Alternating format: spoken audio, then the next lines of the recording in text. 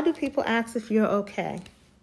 And or is there anything that they can do for you when someone close to you has died or you just received some tragic news? People often say words to express their sympathy. Why not just ask, would you like to talk? Would you like some company? Why not say nothing at all? Just be there. Is it rude not to ask if you're okay? Or if there's anything that I can do for you in your time of need? I don't think it's rude. It just depends on the situation. Be sensitive to that person. The fact that their lives may never be the same. So often we find ourselves stressing out about saying the right thing. People do not want to make the griever sad, angry. Everyone is different, and our sensitivities are not all the same.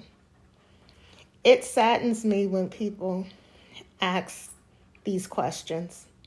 Although these are natural questions that people ask at tragic times. Yes, most often the words are sincere. But when the immediate shock wears off and you need the attention of someone to talk to, or to hear someone ask the question, are you okay? Is there anything that I can do for you?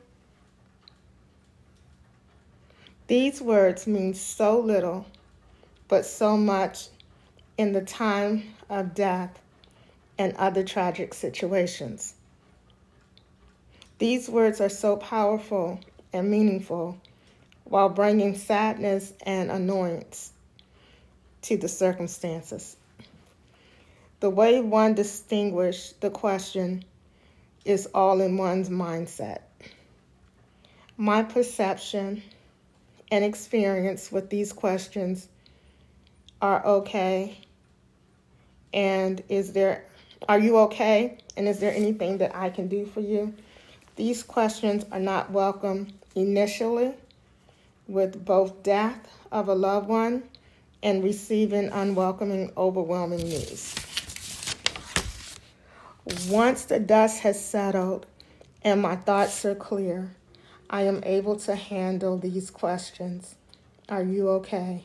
And is there anything that I can do for you in your time in need?